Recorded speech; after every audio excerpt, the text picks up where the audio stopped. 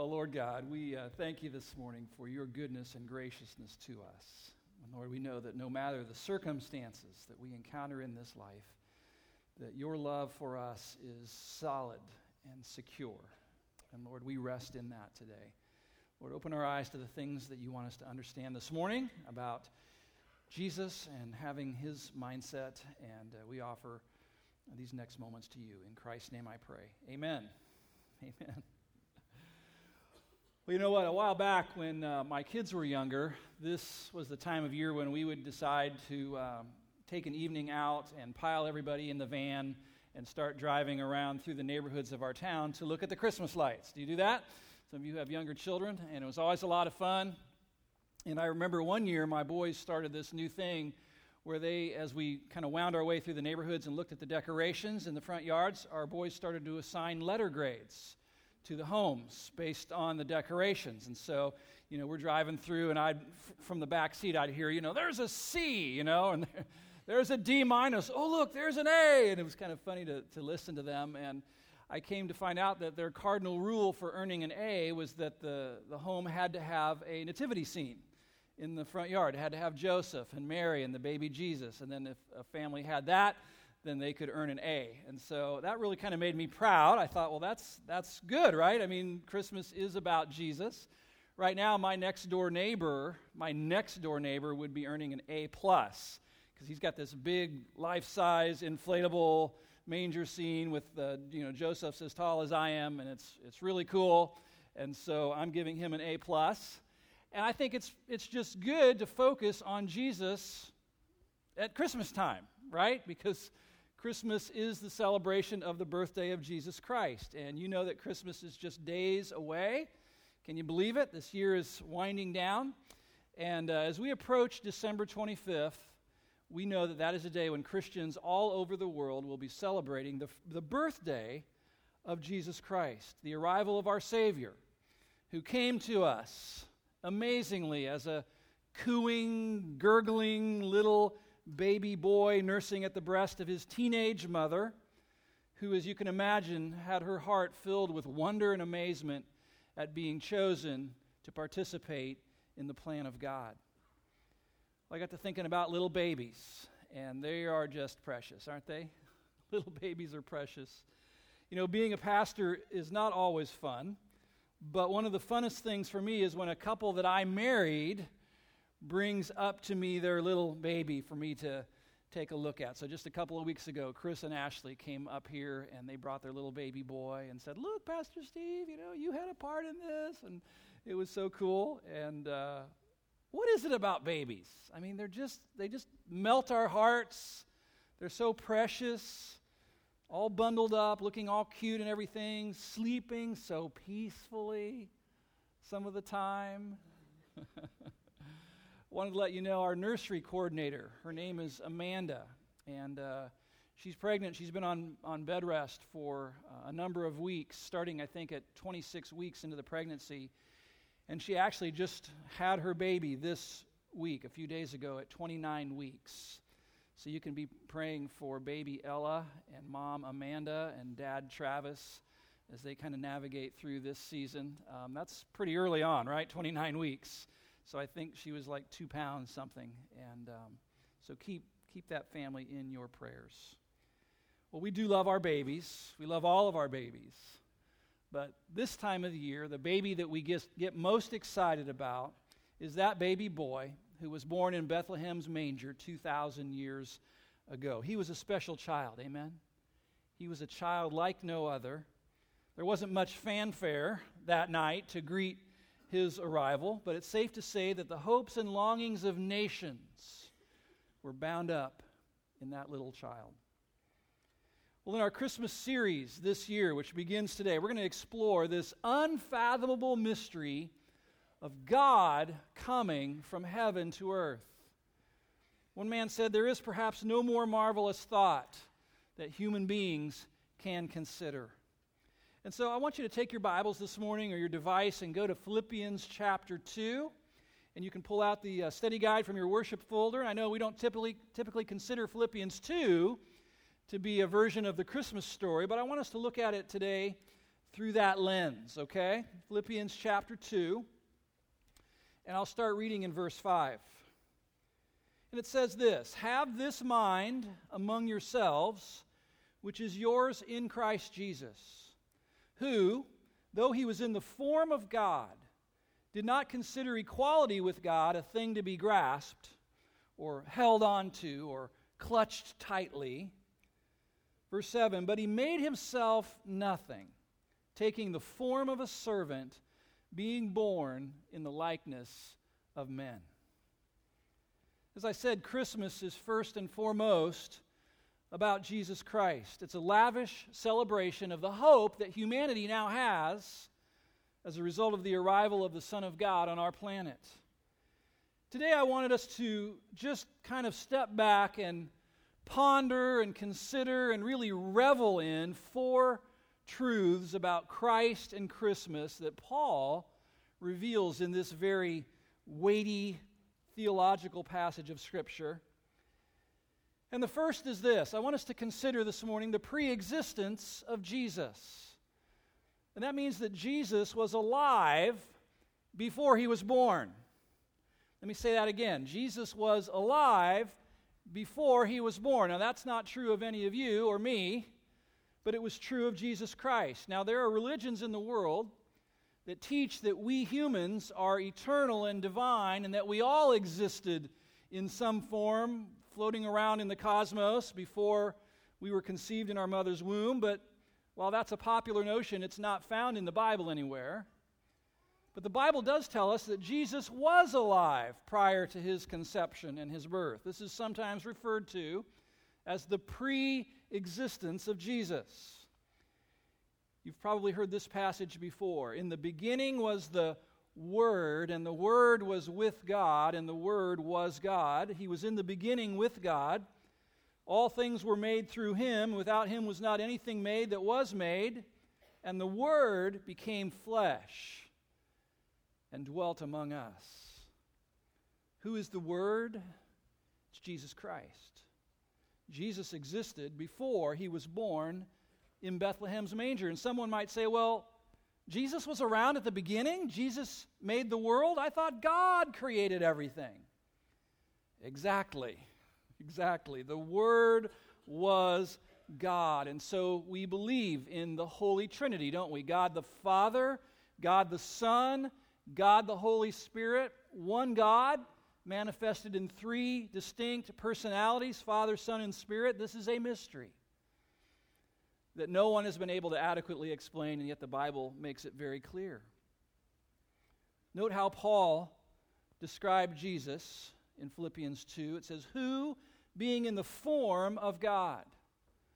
Now the word for form, the Greek word translated form, was the word morphe.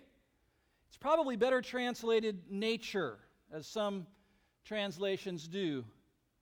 The word form makes us think of somebody's outward appearance, how they look, but this word morphe refers to someone's inner essence, their very nature.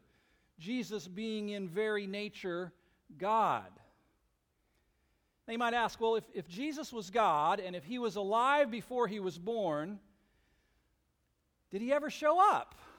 I mean, did he ever make any appearances on the earth pre-Bethlehem? Did that ever happen, someone might ask? Answer? Well, most Bible scholars would say yes. Although it's more of an inference from the Scriptures rather than an outright clear statement. But most Bible scholars believe that the Son of God, in his pre-existence, did visit the planet at least several times prior to 4 BC, when he was born in a manger. And these visits are often called Christophanies. Have you heard that term before? Christophany? A pre-Bethlehem appearance of Jesus on the earth. You say, well, where do we see that in the Bible? Well, in Genesis 18, you might recall the story where God says, I'm going to go down to the earth and see what's going on in this particularly wicked city called Sodom. He said, I want to see it for myself. So he shows up at the tent of Abraham. And he begins to converse with Abraham about the fate of the city of Sodom. And that's when You might recall that Abraham tried to bargain with God for the preservation of that city. Remember that conversation, reading about that? Well, if there be 50 righteous people there, will you spare the city? 45, 40, and he was just kind of bargaining with God. But you know, the Bible declares that no one can see the face of God the Father and live. So who was Abraham's divine guest that day? Well, I believe it was God the Son, Jesus Christ himself, traversing the universe to make a pre-Bethlehem visit to earth. Later in Genesis 32, Abraham's grandson, Jacob, has a UFC-style wrestling match with the divine being, and it goes all night, and Jacob did pretty well until, as the light was dawning on a new day, the other guy touches his hip and gives him a permanent disability, a reminder that would stay with him for the rest of his life of that struggle that night. And in the morning, Jacob marvels, and he said in Genesis 32:30, I have seen the face of God and lived. Well, who was his wrestling partner that night? Well, I believe it was God the Son, Jesus Christ. Later in God's story, you might remember the story of the 3 Hebrew teenage boys. Do you remember that story? Shadrach, Meshach, and Abednego? Or Rakshak and Benny, if you're into Veggie Tales. You might recall their story that the great king Nebuchadnezzar had given an order that everyone was to bow down and worship this golden image of the king. And these 3 guys, everybody else hit the deck, but these 3 guys remained standing and said, we will not bow down and worship you, O great king. And for this act of insubordination, Nebuchadnezzar had them thrown into a fiery furnace. And the Bible records that as Nebuchadnezzar peered into that furnace, he saw a 4th figure appear with the 3 Hebrew teenage boys. Who was that 4th guy who Nebuchadnezzar said looked like the son of a god? Well, most likely it was Jesus Christ. He delivered those 3 young men from the flames. So Jesus was alive before he was born. Would you say that with me? Jesus was alive before he was born. That's why after he grew up and became a man, he said things like, I've come down from heaven. The Father who sent me bears witness about me. No one has ascended up into heaven except he who descended from heaven, the Son of Man. On one occasion he says, before Abraham was, what? I am. That meant he was at least 2,500 years old. And then he made this gargantuan statement, I saw Satan fall like lightning from heaven. In other words, I was there when Satan was booted out of heaven. Jesus has always existed. He was alive before he was born. He lived in heaven with the Father and the Holy Spirit, and together they partnered to create the world at the beginning of time. But they also planned to redeem the world, didn't they? To redeem the world of fallen human beings, and for that, one of them would have to leave heaven. And so the second truth about Christmas that I want us to consider this morning is his kenosis, which means that Jesus gave up a lot to come here. He gave up a lot to come here. I guess today is the day of learning new theological words, okay? First, Christophany, and now this word, kenosis. My seminary professors would be extremely proud. Look again at how Paul described God's entrance to our planet. Verse 6 of Philippians 2. Who, speaking of Jesus, though he was in the form of God, did not count equality with God a thing to be grasped or clutched or held onto, but he made himself nothing. That phrase, he made himself nothing, is the Greek word kenosis. And kenosis means simply to empty yourself, to divest yourself of something. So in order to come down here and save people, Jesus had to empty himself. But what exactly did he empty himself of? Some people think, well, he emptied himself of being God. Like when he became a man, he was no longer God. But is that true? And is that what the Bible teaches? No, Jesus never stopped being God, even while he was here. But he did give up being equal with God in the sense of enjoying all the privileges of being God. My seminary professor, since I've referenced him already, he referred to this as Jesus giving up his divine lifestyle.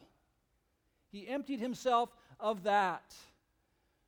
For a time, God the Son voluntarily gave up his divine rights and his divine privileges in order to become one of us. Think about it. When he came, he gave up his sovereign position as head of the universe. He gave up the comforts of his home in heaven. He gave up the nonstop worship. Remember of those cherubim and those seraphim, those angels who were encircling the throne, worshiping 24/7, 365. He gave that up. And of course, he gave up his face-to-face relationship with the Father. And for what? I mean, what did he give it up for? How was he treated down here on the earth? He gave it up to be treated with contempt, despised, rejected, misunderstood, spit upon, mocked. Literally an outcast with a band of outcasts around him. Jesus gave up a lot to come here. Think about it. When he came, Jesus gave up the sovereign, unlimited use of many of his divine attributes like omnipotence and omniscience and omnipresence. The one who was accustomed to being everywhere at the same time chose to limit himself to a little piece of real estate over in the Middle East called the nation of Israel. The omnipotent Creator confined himself to human skin, even that of a helpless little baby. When he was here, Jesus could turn water into wine, and yet he still got thirsty. He could calm the wind and the waves, but he also got weary at times and needed to take a nap. He knew what was in men's hearts, it says, but he did not know the appointed time of his own return to this planet. He who had ruled the universe,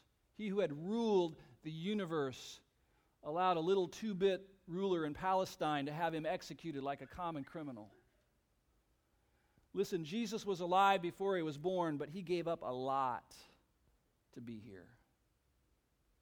He emptied himself of his divine prerogatives, his divine lifestyle, his heavenly lifestyle, in order to come to this earth as Emmanuel, God with us.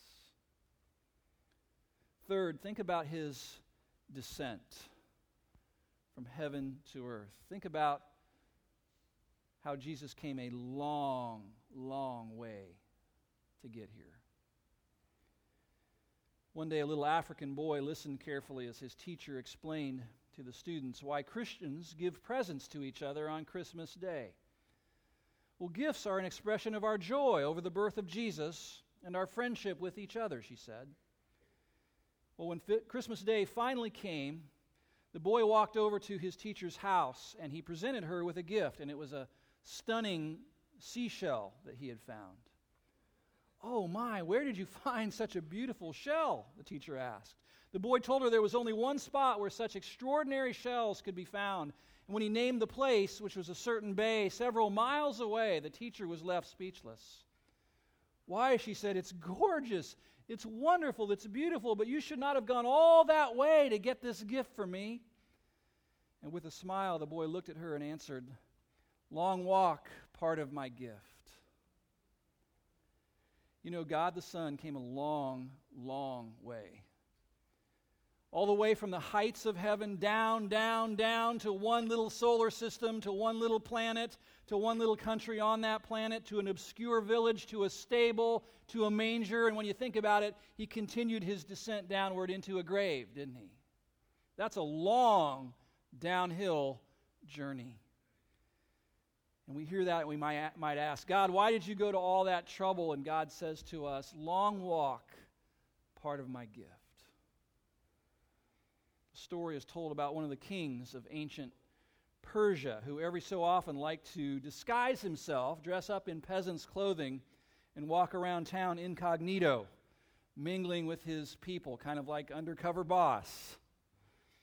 He loved the perspective that it gave him to see through the eyes of his people. On one occasion he was doing this. He entered a particular building and he wound his way down a long flight of stairs into a dark and damp cellar where a man was sitting there tending the furnace, tending the fire, sitting on a pile of ashes. And the king came and he sat down beside that man and he began to talk with him. Mealtime came and the fireman produced some coarse bread and a jug of water and pulled that out, and they ate together and talked together. And eventually the king left, but he ended up returning again and again to visit, finding that his heart was filled with sympathy for this lonely man. Finally, one day the king thought to himself, I know what I'm going to do. I'm going to tell this man who I really am, and then I'll see what gift he asks me for. And so he did that. But to his amazement, the man did not ask him for a thing. The king was astonished, and he said, don't you realize that I can give you anything that you ask for? Wealth, a city, a throne? But the man gently replied, I understand, your majesty. But you've already given the greatest gift that a man could ever receive. You left your palace to come all the way down here to sit with me in this dark and lonely place. Nothing else could be more precious to me. You have given me the gift of your presence, and that is the greatest gift of all. Well, you know, the Bible says that Jesus, King Jesus, came from his royal throne high up in heaven, come way, way, way down to earth to sit with one such as us. I hope we all get this Christmas season. Christmas is not primarily about malls and shopping and presents and Santa Claus and reindeer. It's primarily about the wonder of Emmanuel, God with us, making the long descent from heaven to earth in order to come be with us. And that brings me to the final truth I want us to think about today and to ponder today, and that's the truth of the incarnation. The incarnation. And that means that Jesus identified with humanity by getting into our skin. By getting into our skin. Paul wrote, he took the form of a servant, being born in the likeness of men. Never ceases to amaze me that if you had been walking down the streets of Nazareth when Jesus was a young boy, and you'd pass this young boy laughing and playing with his friends, that you would not have realized that you just walked past the creator of the universe. You know, sometimes you look at these medieval paintings of the baby Jesus, you know, being held by his mother Mary, and the baby always has a little halo above his head, you know, that's glowing. Well, that's not really the way it was. Jesus looked like any other baby boy. He looked like any other growing child. He looked like any other Jewish man, and when he grew up. He was made in the likeness of men.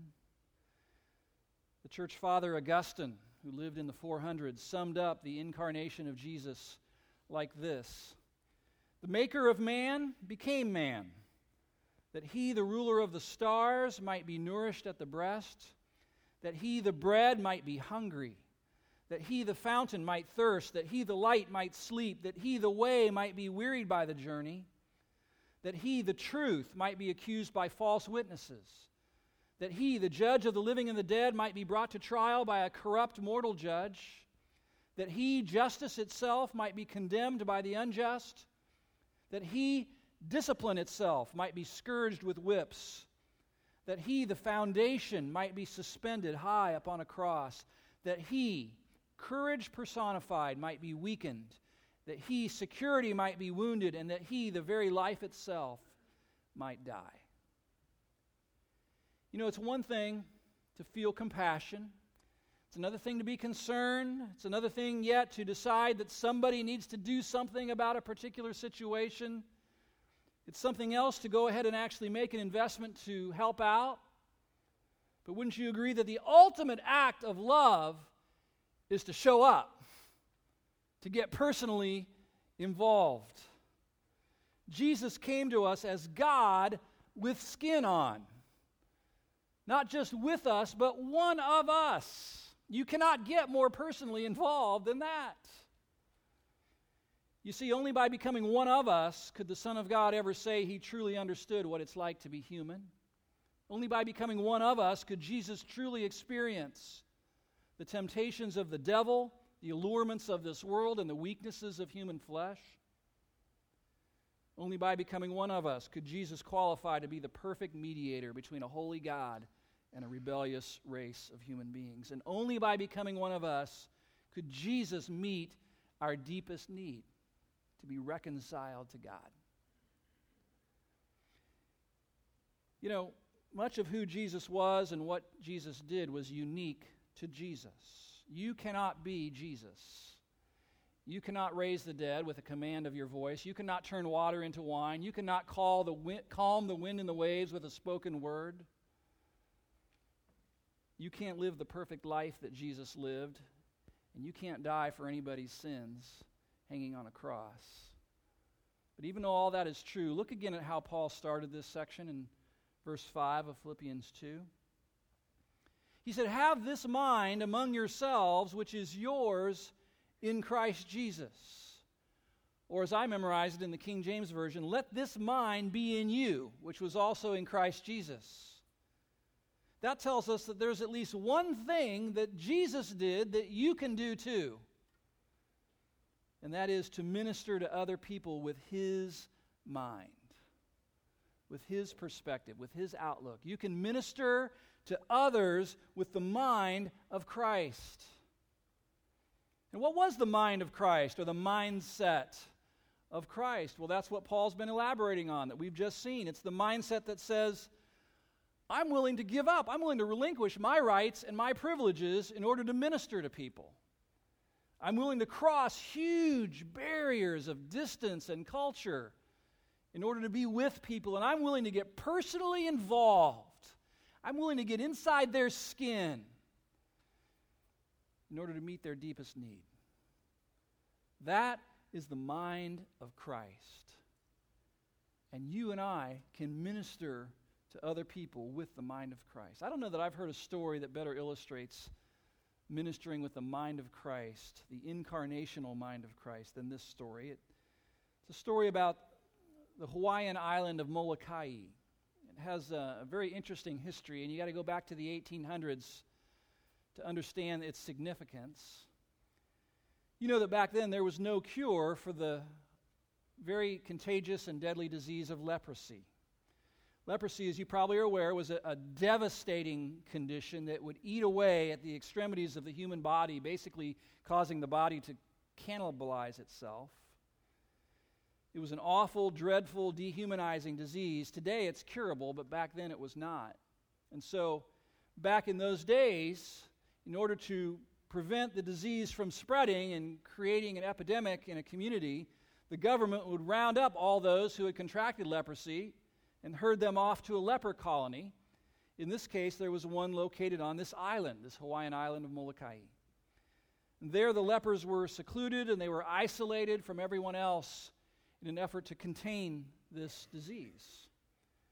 Well, in 1873, there was a very brave young man named Damien who felt the call of God upon his life to spend his life ministering to the leper colony on Molokai. When he first arrived, you can imagine what he saw just kind of turned his stomach. Walking around were individuals in various states of decomposition, and that was horrific enough. But he also observed that the whole fabric of this colony, this community, was coming apart and coming unraveled. What he found was rampant drunkenness and immorality and abuse, and really just a prevailing climate of despair and hopelessness, as you can imagine.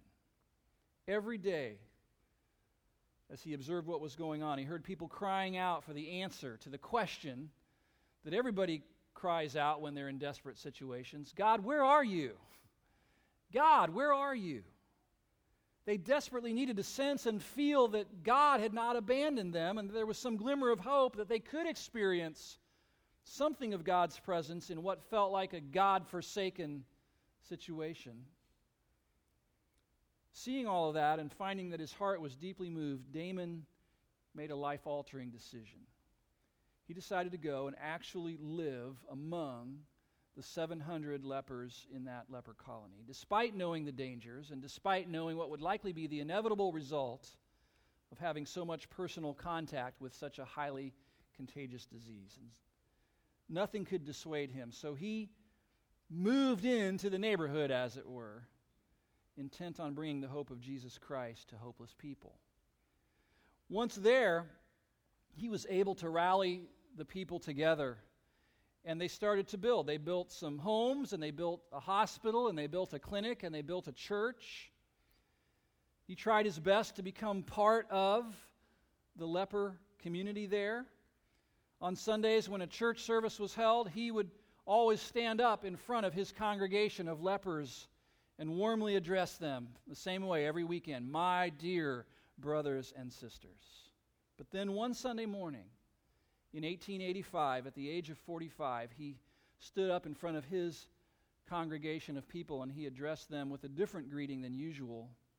With a calm, clear voice, he looked out over those gathered there, and instead of saying, my dear brothers and sisters, he started differently. He began with these words, my fellow lepers, I am now one of you. These broken and distraught people had been crying out in their misery, where is God? Where is God? And Damien wanted them to know that God had not abandoned them, even if man had. He wanted them to feel and sense the living presence of Jesus Christ, and the only way he felt he could do that was by becoming one of them. That is ministering with the mind of Christ. Some of you are newer to New Life, perhaps, and you see that we regularly send off short-term missions teams like we did just last weekend, and you wonder why, and what is that all about? Well, this is why. To get into other people's skin. To begin to learn to see life and look at life through a different lens than just your own. To incarnate, in a sense. The Apostle John wrote this, as he is, so are we in this world. As he is, so are we in this world. And I think what he meant was for God's people to so embrace the mindset of Christ that they would be willing, like he did, to let go of their rights and privileges in order to minister to people, that they would be willing to reach across racial, cultural, and geographic barriers, just like Jesus did, and get personally involved in people's lives, just like Jesus did, in order that others might know and feel the presence of Christ. I've thought about this a lot lately. Ministering with the mind of Jesus, the mindset of Jesus, and getting into other people's skin and incarnating and that kind of a thing. And I've been prompted to offer all of us several challenges for this Christmas season. On the back side of your outline, some white space, and I'm going to ask you to write at the top, ministering with the mind of Christ. Ministering to others with the mind of Christ. Let me give you a couple of applications of that. How about this Christmas season if we ministered with the mind of Christ to hurting people? Now, that would honor the Lord, wouldn't it? You know, in our east side of Columbus community here in recent weeks, there's been several teen suicides, right? Teens taking their own lives. And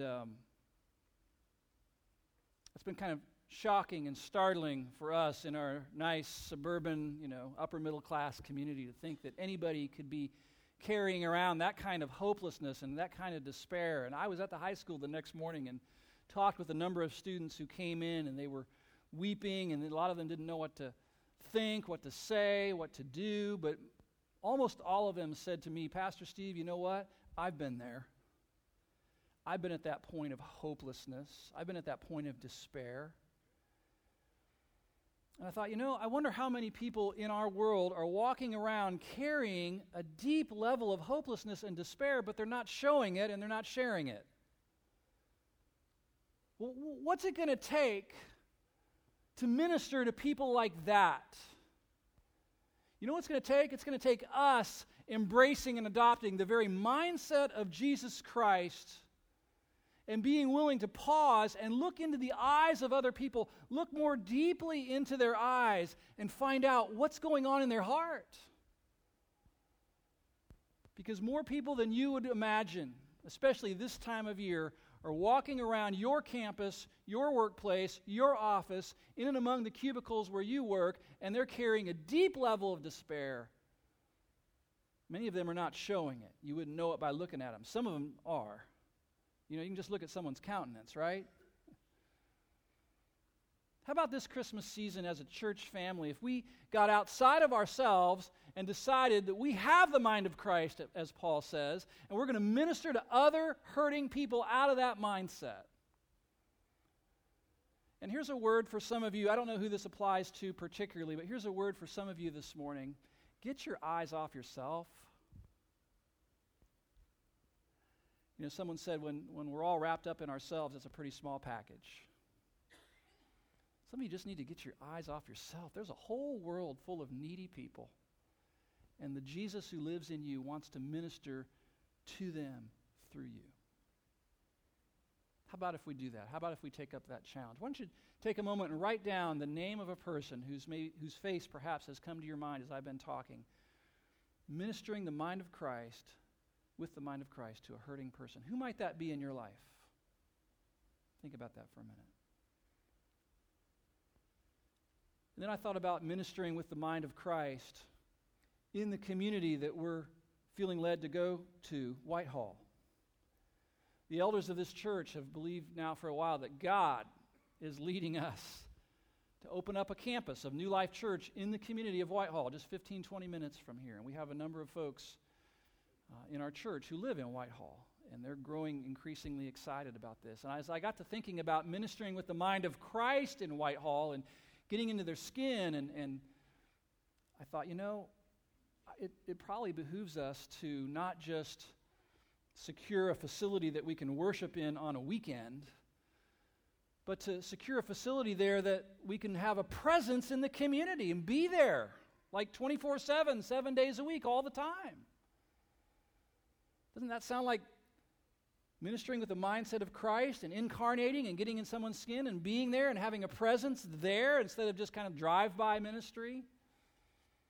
And our elder team is becoming increasingly convinced that that's the route we need to go. If God's going to call us to open up different kinds of ministries in that community that would take place during the week, that we have that kind of a facility to meet in. And there are those that are available there. You can be praying about that. And we all need to give towards that, because that's going to be a more expensive venture, isn't it, than just renting a school for a Sunday morning for an hour. But think about what it cost Jesus to incarnate and to come, or what he gave up. Let's minister with the mind of Christ to hurting people. Let's minister with the mind of Christ to our friends, our neighbors in Whitehall. And then the third thing, let's minister this Christmas season with the mind of Christ to our family members and our church family members. One of the funnest things for me as a pastor is to hear accounts and to hear stories of brothers and sisters ministering to one another. Gifts being given unexpectedly, surprisingly. Money exchanging hands. Even right here in this room, it's happened. Hundreds, sometimes thousands of dollars being offered to one another. Needs being met. Service activities taking place. Widows in our church are being adopted and embraced by small groups and being served, and household repairs being accomplished, and all of those kinds of things. Don't you just love that? I mean, isn't that what families do? What if we ministered to one another in the church family with the mind of Christ this Christmas season? I'm going to get into somebody's skin. I'm going to be there. I'm going to get personally involved like Christ did. And then think about your own family. This is a time of year when families get together, right? And those can be really wonderful or really awkward, or sometimes just really wonderfully awkward. When you get together, maybe your family's spread out like mine is, and you got cousins coming in from Kansas and uncles from Texas, and you got all kinds of different folks coming in. You get them all together, and they're not normally together. And what if you went into those gatherings this year with the mind of Christ? Like, I'm here not just to eat turkey and open presents. I'm here to minister to my cousin, or my brother, or my sister. Maybe that oddball family member that everybody else has kind of written off, back in the 80s. but they still show up to the family gatherings, but they get ignored. What if you decided to not ignore them? What if you decided, I got the mind of Christ. I'm going to minister to that person. I'm going to see if I can get into their skin a little bit and probe and poke around and find out what life is like from their vantage point. What if God wants to use you to save somebody's life, to minister to a needy family in Whitehall, to be a blessing to a cousin or a brother or sister in the family of God? Let this mind be in you, and you, and you, and you, which was also in Christ Jesus. Others, Lord, yes, others, let this my motto be, oh, let me live for others, that I might live like thee. You bow your heads in prayer with me.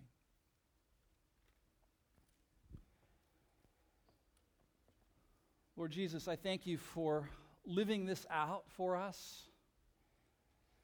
We don't just read about it in a book, but you came. You lived your life for others. It's what prompted you to come in the first place, to leave the glories of heaven.